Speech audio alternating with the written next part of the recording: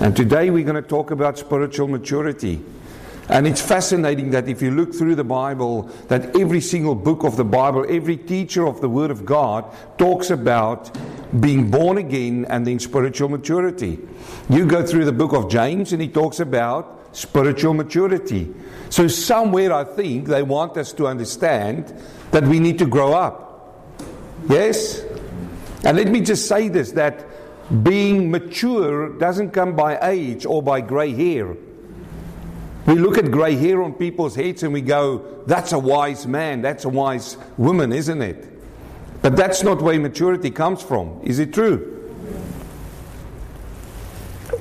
Maturity comes from the acceptance of your responsibility. Think of that one. The acceptance of your responsibility. As you are born as a baby and you grow up, you know what happens? We want to get freedom, isn't it? We live in our mums and dads' homes and we say, I can't wait for the day that I get out of this house. I'll be free. But guess what you get? As freedom comes in from those, responsibility starts sitting on your shoulders. You see a lovely girl, you get married, there's responsibility right there. The problem today in the world is that so people are forfeiting their responsibilities. And I see it through all of the age groups.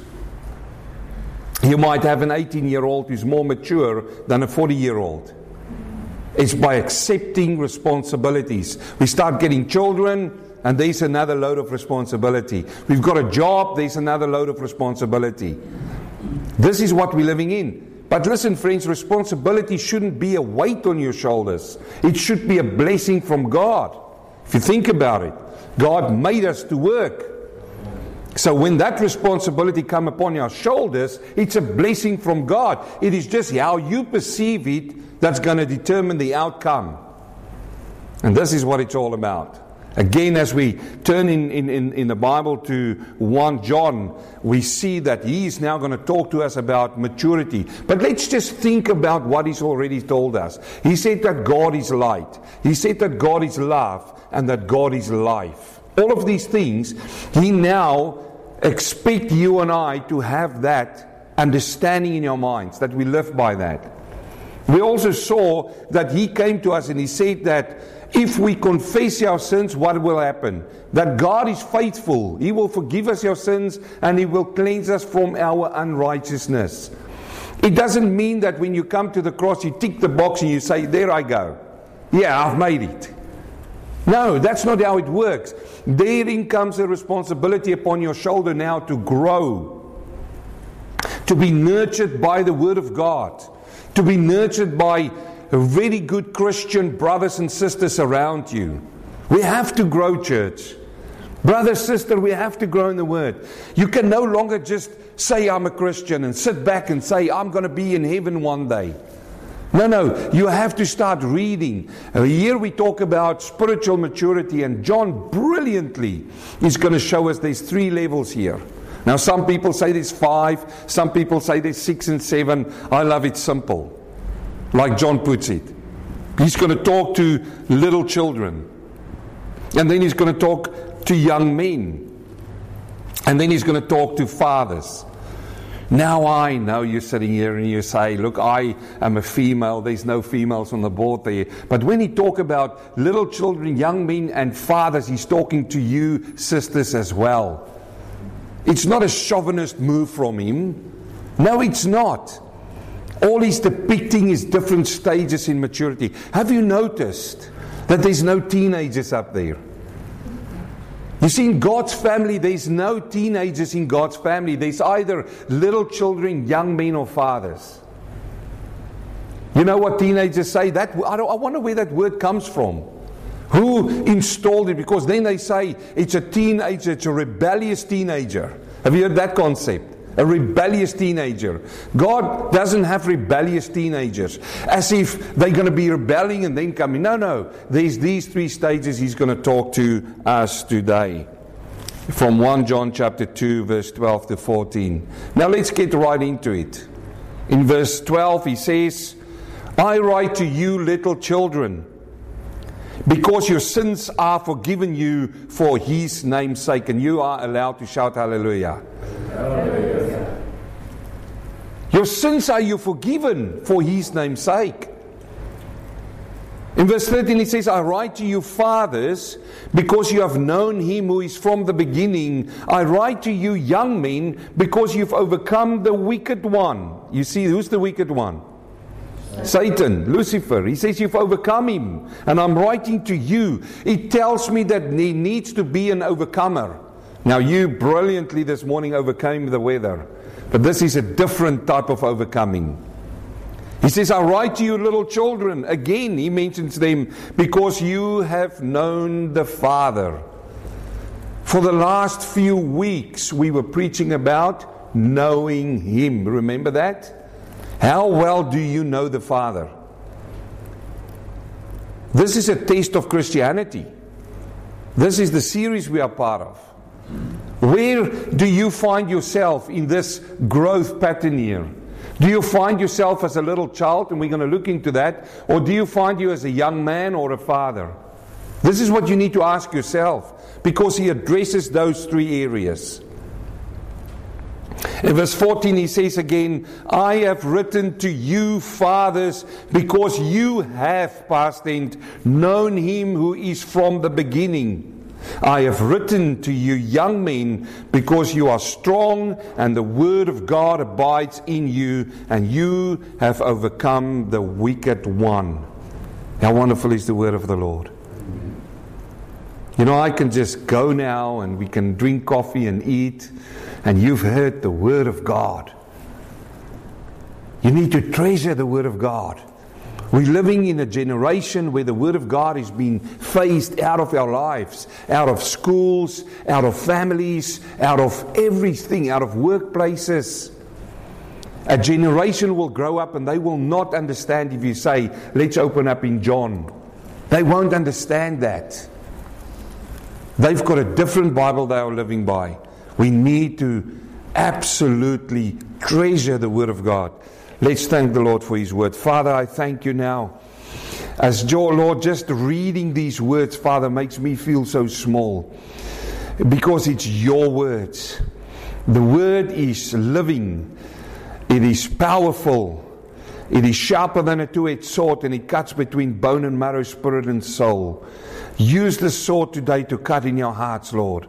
I pray this in Jesus' name. Amen. So he's talking about three here. He's talking about little children, young men, and fathers. Twice he addresses all three of those areas. Twice. And all we're going to do this morning, it's not going to take long. It's a short message today. I know it's cold out there, and I know you want to get back into those warm duvet covers and everything. I know it's calling out for you, but this is what he addresses this morning. These three areas. And this is where we find ourselves oftentimes. First of all, he talks about young children, little children. He says there in verse 12, I write to you, little children, because your sins are forgiven you for His name's sake. How wonderful is it to have little children? We all had them, didn't we? And as they grow up, they are so attentive about all of the things around them. They want to learn about every single thing in life. They learn in various ways. They sit at your feet and they listen to you. They go a little bit further and they touch. And sometimes you say to them, do not touch that. And what happens? They touch it anyway. They touch it. I remember when Gavin was growing up in the house, and Gavin and Richard was still small, and I had a braai, not a barbecue. Barbecue is where you put the gas on. A braai is where you put the coals out there, and the fire burns. And I was standing there and barbecuing, and Gavin he just wanted to touch that thing because it's red hot. He just always come close, and with little children. And I told him specifically, General, I said, do not touch, it's gonna hurt you. And as I'm working there, one of the coals dropped out on the floor. Red hot. And the first instinct of this boy went, I want to just pick it up. And he went and he picked it up. Well, I guess he's never going to do that same thing over again, is he? But this is the thing about little children. Sometimes we learn by experience and sometimes by listening and so on. But the big thing here for me that we need to concentrate on is, he says to them two things to these little children. He says, your sins are you forgiven. First of all, children, the word that he uses here for children is the word teknion. Teknion. That's the Greek word. And teknion means it's an emphasis on a child's relationship of dependence on the parent. That is what that word means. And we know our children, when they grow up, they are so dependent on us, aren't they? Where we go, they go. What we do, they do. We nurture them. And this is the word he uses there. It's important to know this. And then he says to them two things. First of all, he says to them, your sins are you forgiven.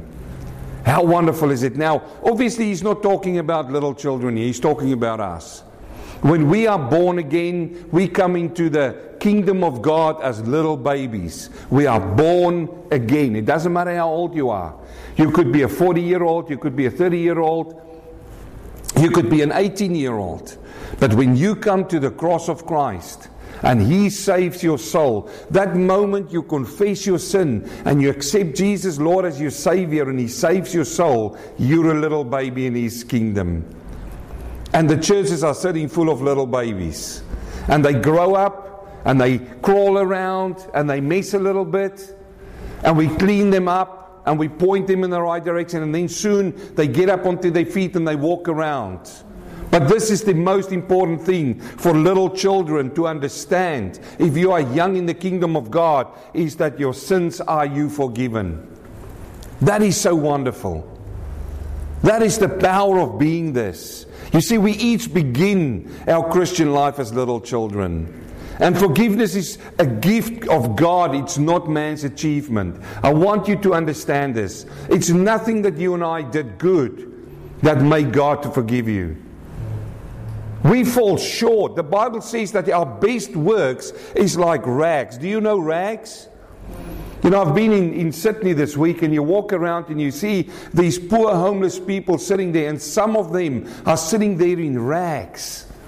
And you feel you want to take them into a tailored shop and you want to get them to put on new clothes there. Friends, you and I were like that, sitting there in our sins, who was stripping our rags, and he was torn apart, dirty and filthy with sin. And He came. And you know what He gave us? A robe of righteousness. White and clean. He gives us that. It's not something that you and I can work for. Otherwise, the church will only have been for the best. That's what the world is, isn't it? It's only the best who makes it to the top. The most clever, the most fortunate who goes to the top. God's kingdom is the other way around. And this is what we see. Forgiveness is a gift of God. And God's forgiveness does not come by degrees. I put that down there specifically, because we find sometimes people say, oh, you know, brother, I've been saved now for 20 years. How long have you been saved for? Oh, only 5 years. Oh, I'm on a different level than you. I'm in a different degree than you. And you find people like that. Amazingly, you find people like that.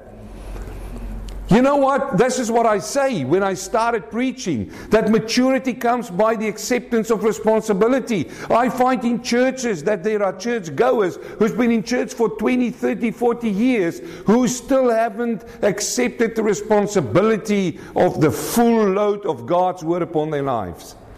So it doesn't matter whether you are 30 years sitting in church and somebody's there for 5 years. God hasn't got degrees of forgiveness, different levels. You are forgiven the same as I am forgiven, and that is so wonderful.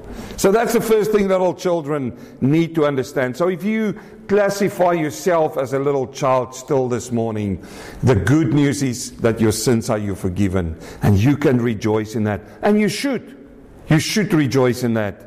The second thing is, look at Psalm 32 first of all. Psalm 32 verse 1, he says, listen to the psalmist, he says, blessed is he whose transgression is forgiven. I can just think of this psalmist sit there and he thinks about his sin, and he uses the name blessed. In Hebrew, if you translate that word blessed in English, if you translate it, another word for that is happy. Happy is the man whose transgressions is forgiven, whose sin is covered. Remember, he's writing in the Old Testament. In the Old Testament, they had to kill an animal and cover their sins. And he had to do this every single year. Every single year they had to kill an animal to cover their sins. And then they're happy.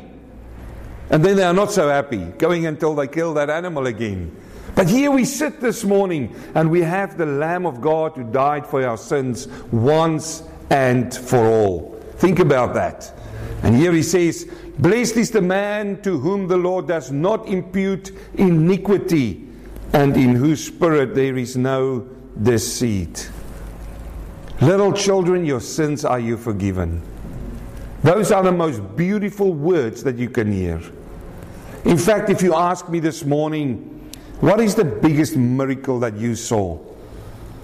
What is the biggest miracle that I've seen with mine own eyes? Brothers and sisters, I was there when somebody accepted the Lord. I was there. Not once, many times. And you know what's the biggest miracle? When the Spirit of God comes and He lives in a man. Wow! That's the biggest miracle of all. We don't have to do funny things with the Holy Spirit, trying to heap up people's emotions. All you need to do is to go out to people and share the gospel. That's all. And you'll see a miracle. You know what? Listen to me. This miracle saves families. I've seen it with my own eyes. Where a father was a drunkard, come home and an aggressive person, and the Lord saved his soul. He saves the whole family's soul.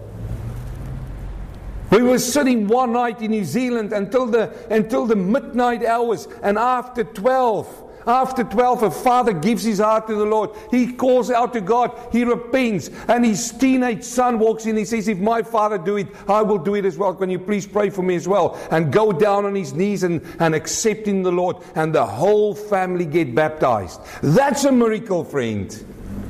That is what I'm getting excited about. Seeing little children, and you can tell them, not according to what you say, not according to a 5-minute prayer, but to them accepting that they are sinners and seeing sin as God sees it. And this is it. The Word of God says, He uses this word, He hates sin. God hates sin, and so we should hate sin. This is what it's all about. The Word of God is powerful. Can you feel, can you just for a moment feel this man's heart in Psalms? Can you just read those words with the passion that I reckon he wrote it down with?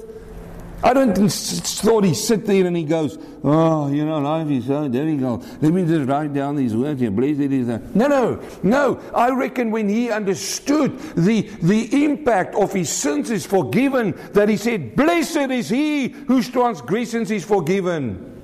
How wonderful is that? How marvelous. Marvelous, marvelous grace of our Lord. Since are you forgiven, he says to these teknion. And then he says, in his name's sake. This is so important. In his name's sake. The reason for forgiveness are not found in us, but in God. In whose name's sake? First of all, in God's name's sake. Why? That God saw the sin stain on this world. And then what did He do? He sent a propitiation for us. The word propitiation means that Jesus Christ came and He pleased the Father on our behalf. Think about that. He sent that. So if you hear in His name's sake, it's in God's name's sake. But let's take it one step further where we can touch it now. It's in the namesake of Jesus Christ Himself. When He came to this earth and He went all the way to the cross for you and for me. Little children. And you know what about a little child? I saw them as they grew up. I've raised 3 of them, and I love children. We looked after them. You know about little children? They're inquisitive and everything, but they trust you. They trust you as their parent, don't they? And it's so wonderful, dear friends, that we can trust our Heavenly Father. I better move on. You see in 1 John chapter 12 verse 2, he writes again, verse 13, again to these little children. He says, I write to you little children. Why? Because you have known the Father. You see, you've got to trust somebody. And think about this little child when they come to the cross. Who do they know? They just know that Jesus saves. That's the message. It's as simple as that. You can go to the world and say to the world, Jesus saves. Oh, what about this problems in my life? Jesus saves. What about my family? Jesus saves. What about this? Jesus saves. What about my work? Jesus saves. But the world don't want to hear it. This is why he writes to little children here. It's his children, it's our children, it's God's children. He writes to them here, he says, I write to you again that because you've known the Father. Now, interestingly enough, if you look at this, when he writes down the word children here, he doesn't use the word teknion. He used the word teknion here in this verse. I write to you little teknion. And remember when I said the emphasis on a child's relationship of dependence to the parent. But here he uses the word paidon. I just find it fascinating. I mean, that's how I love to read the Word of God, okay? Just listen me out here because there's blessings in this. He uses the word paidon, which means it's an emphasis on a child's immaturity and a need for instruction. Little children need instruction, yes? They are immature little children. They get upset about every single thing that pushes them. That's little children. It's characteristics of little children. Have you seen little children when they're all together and there's only one yellow crayon? And all of a sudden, all 5 children decide, I need to use the yellow crayon. And then it upsets the whole bunch. And soon, who needs to step in and solve this out? Another little child? No. Mom or dad needs to step in. And then how do you do it then? If you're going to give it to A is favorite. Oh, Mom, you always give it to him. Am I right or wrong? Who said that? Who said break the crayon? You see, that's wisdom. You go, let's just see, there's 5, break it up. You're all going to get a small little piece. There you go. But you know what's happening then? Oh, there's only one brown. So you have to think forward now. You have to buy 5 packs. Generally, you've got 4 daughters, yeah? Oh, 3 daughters, sorry, I'm just thinking 4 in the front row. But that's the thing, isn't it? You have to buy 3s. Gavin and Richard grew up, Sharia's more privileged. He's a lone child in our family now. But when Gavin and Richard was there, whenever we buy something for Gavin, you buy the same for Richard. Yes? 4 boys, you would understand. But you see, it's because of the immaturity. They can't sit there and go, okay, I'll tell you what, I'll use the brown while you use the yellow, okay? And then we'll swap over later on. No. For a little child, that belongs to them. That's how they think. The moment I take it, it's mine. Yes. And I'm not going to give it to anybody. It's only Mum that needs to come and take it. And then I've got a second weapon up my sleeve. It's called a tantrum. I'm going to fall down, I'm going to kick as hard as I can, and I'm going to shout as loud as I can.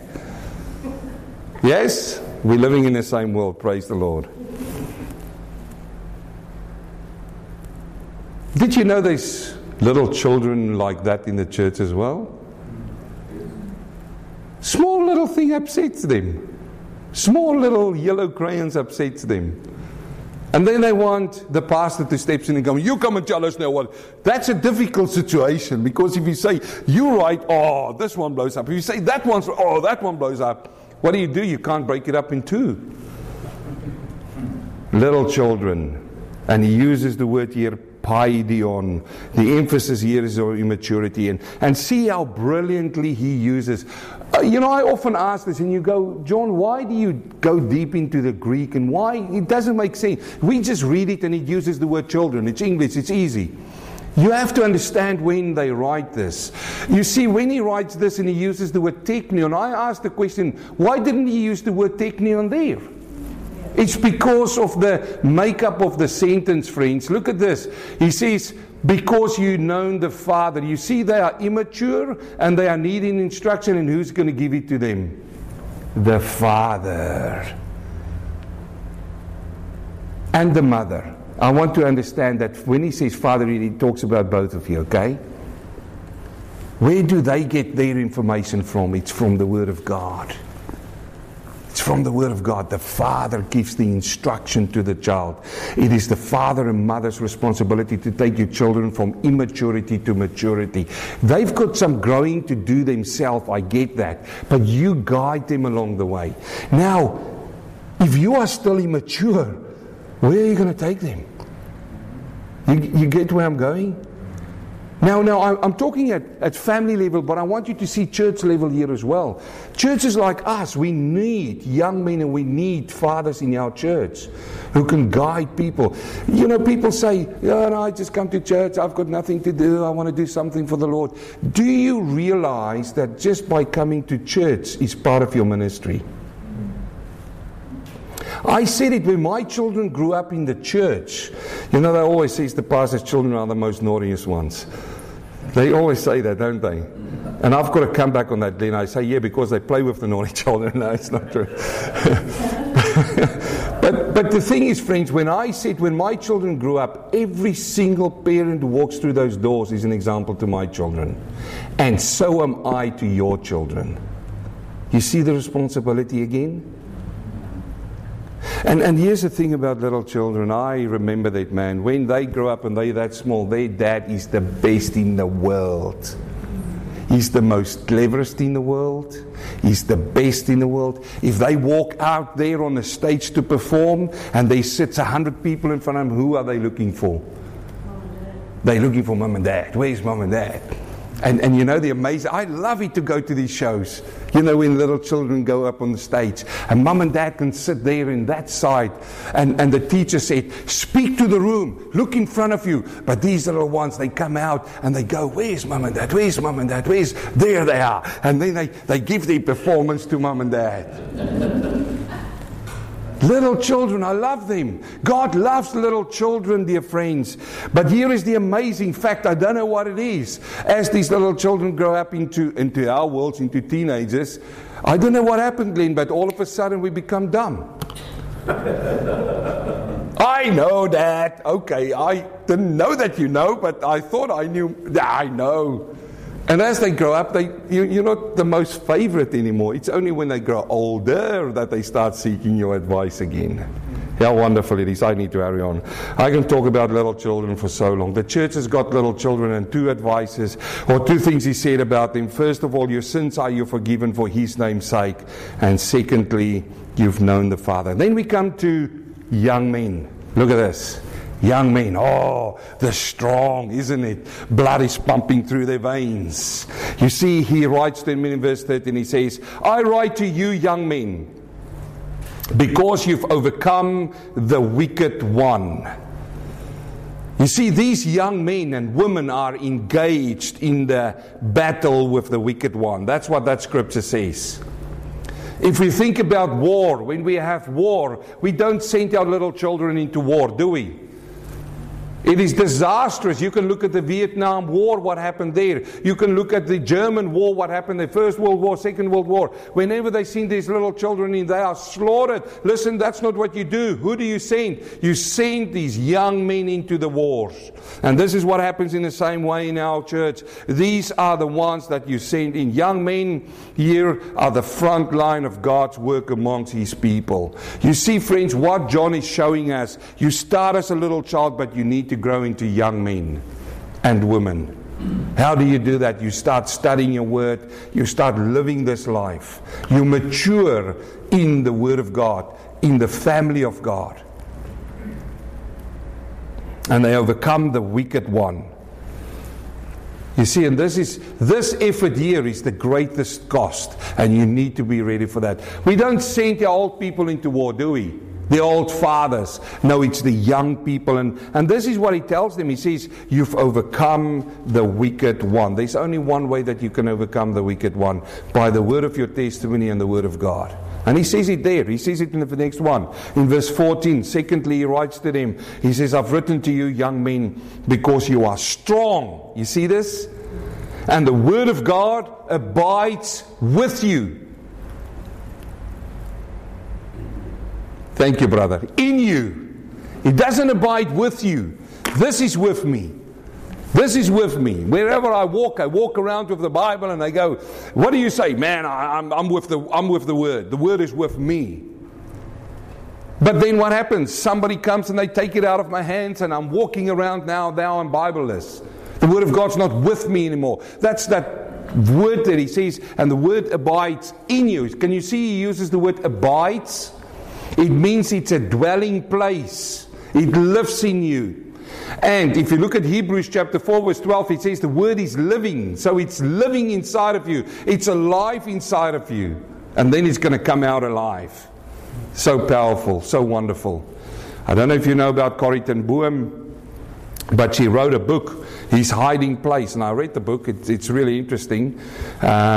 Just to read about a life story. And they say that when the Germans came into Poland, they rounded them all up. And there was Corrie ten Boom's father and the whole family. Dad was old now, as he said, and they grabbed them all, put them onto a truck and went into a gymnasium, and all went into the gymnasium and they sat there and waited their fate. And there's a group sitting around her father and she sits there. And she said, her father said, right, it's around time, let's open up the Word of God and read from the Word of God. But the people looked around. There's no Bibles around. They thought he was really getting a little bit off his head there now. And he said, today we will read, and I couldn't remember the passage, let's say John chapter 1 verse 1. And he started quoting the Word of God, word. You see, with that man, the Word of God was living inside of him. This is how we need to live this. What are you this morning? Are you little children still? We love you, as we love our little children, but we want you to become young men and women for the Word of God. Let the Word of God live inside of you, and you have overcome the wicked one. You see, the word strong there, and the Word of God abides. The Word of God will make you strong. Nothing else. The Word of God makes you strong. And faith cometh by hearing, and hearing by what? The preaching of the Word. Friends, I want to be honest to you now. It's a privilege for me to stand here and to preach for you. Think about this. You got out of your beds this morning in a windy, cold, what the world calls miserable, I don't, but you got out, you got in your cars, you came over here. And I get a privilege to share to you. Am I going to tell you about a book I've read, about this, about a story over there? You know what's going to lift you? It's the Word of God. You know what's going to make you strong? The Word of God. And this is what is so wonderful about them. So two things there. First of all, they've overcome the wicked one. But how did they overcome the wicked one? Only one way, the Word of God. You know, with Jesus, when he went into the wilderness, who met him there? The devil. You remember? And what did he say? He said, you're hungry, you fasted for 40 days. There's some rocks over there. Make bread out of them. Who believes Jesus could have done it? He was God. You know what? If it were of me, and I got that opportunity, I would have walked up and said, oh, you know, I'm hungry. It's only one loaf of bread. It's going to help me. God will understand. You know, that's how people sin these days. Oh, God will understand. I reckon, Andre, I would have said bread. It's because it's me. I'm a fail. I'll fail at that. But Jesus Christ, no. He was strong in what? In the Word. He said, it is written. And then he quoted the Word of God. He took him onto a high mountain. He said to him, look at all of the kingdoms out there. Look at all of them. Just bow to me, and I'll give you all of those kingdoms.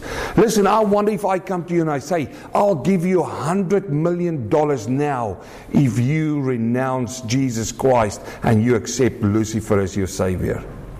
How many people will do that? This is, look, and it's a small, I'm just bringing it down. All the kingdoms of the world, you can rule the whole planet, man. You know what people will say? Oh, God will understand. Oh, I'm just going to bow my knee, but in my heart I'm still going to worship God. No, he said, it is written. This is what Jesus said. He brought him to the pinnacle on the top. Listen to this. Because do you know that Lucifer knows the Bible as well, better than you and I? He knows him, in and out. He goes there on the top and he says, just jump off the pinnacle. It was a high, steep fall. He says, and the word says, this is what Lucifer says. He says, and the angels will save you and you will not die. The angels will catch you. And what did Jesus say again? He said, the word, it is written, thou shalt not tempt the Lord thy God. How wonderful is that? Strong men. Then he writes to the fathers, and we finish with this. In verse 13 he says, I write to you, fathers. Why? Because you have known him who is from the beginning. How wonderful is that? You fathers now, the mature ones, has known him who's from the beginning. And in verse 14 he says, I have written to you, fathers, because you have known him who is from the beginning, and you have known him. You know, we've been preaching about this for the last few weeks. Yes? Do you know him? How well do you know him? You know, Jesus comes to his disciples as they follow him. He turns back to them one day after he told them he's going to go. He said to them, it's more profitable for you that I go away. They hanged on to him so much. He was everything for them. And then he said, but I pray the Father, and he will send you another comforter. Who's that comforter? The Holy Spirit, the Parakletos. The one who will come along you and strengthen you. He says, and he will be with you, and he will be in you. Before that he said, the world don't have him. Why? Because the world don't know him. And then he uses these words in John chapter 14, but you know him. When he writes this, there is so much written in that word, known him. There is know him because you've studied him. There is knowing him because of experiencing God. I love old preachers. I love the old preachers of the Word of God. I can quote now one which really made an impact on my life. Peter Compton. Eugene will know him. A missionary for 38 years. Was with me in New Zealand. I had the privilege of laying him to rest on the day when he passed on to the other life. And you know what thing that I could sit down with Brother Peter Compton. He's 75 years old. He still had a hunger for the Word of God. But you know, when I sit down and he started talking about the Word of God, he spoke out of experience. Now that is a father. That is a father. Not what some churches say now, oh Father, Son says, let me become your father. No, we've got a father in. I don't want to become your father, but you know we need fathers in the church. Men and women of God. Prayer warriors, if I can use that word. People who pray. You know, a father is somebody who studies his word, who lives by the word, and who prays to God. That's a father. And in the family of God, in this church, we need all three of them. All three. We need little children, and we need that. So how do these men know him? First of all, they've got a general revelation of God. You've heard me say this before, haven't you? They saw God in nature, and they saw the power of God, and they know that God is a strong God. Then they had a special revelation, which is the Word of God. They studied the Word. And out of the Word of God, they realized that we are sinners and God is a holy God. And then they moved on to a personal relationship. How does that happen? It is because they understood the Word of God. The Holy Spirit made it real to them. And then they accepted that. They acknowledged that. And they saw the sin as God sees sin. And He saved their souls. Then they went on from a little child to a young man to a father. How wonderful is that? Where are you this morning? I want to say this in closing. My dear friend, when you come to this church, you just don't come here and you sit in the seat. I'm not going to give you a job to work, or it's not about that. You're already in ministry. The moment you are saved, you've got the responsibility of making disciples. Some preach it. There is preachers in the world. You don't have to be a preacher to make disciples. Have you seen how Jesus did it? Did He make His disciples getting out and preach to the masses? Did He fill stadiums out? I just wonder this morning, if Jesus Christ was in physical body here with us and we got the whole MCG out, I wonder how many people will go. Well, we might fill the whole stadium, but they will come for the sideshow. They would want to see the miracles that Jesus is going to perform. But the biggest miracle of all is when the Spirit of God comes and lives in your heart. We need fathers. We need young men. And we need little children as well. You see the population of Japan. They were so hard on their population growth, and now they're sitting with a problem. Japan's population is going backwards, and as it is going to go backwards, the economy will go backwards. Why? Because they've got an aging population. You go around a lot of churches these days, and I visited a few churches here in Australia, and you found in the churches an aging population. In years, an aging population. And you know what? We can look around as much as we can. I put it down to the ministers who preach the Word of God and to the people in those churches.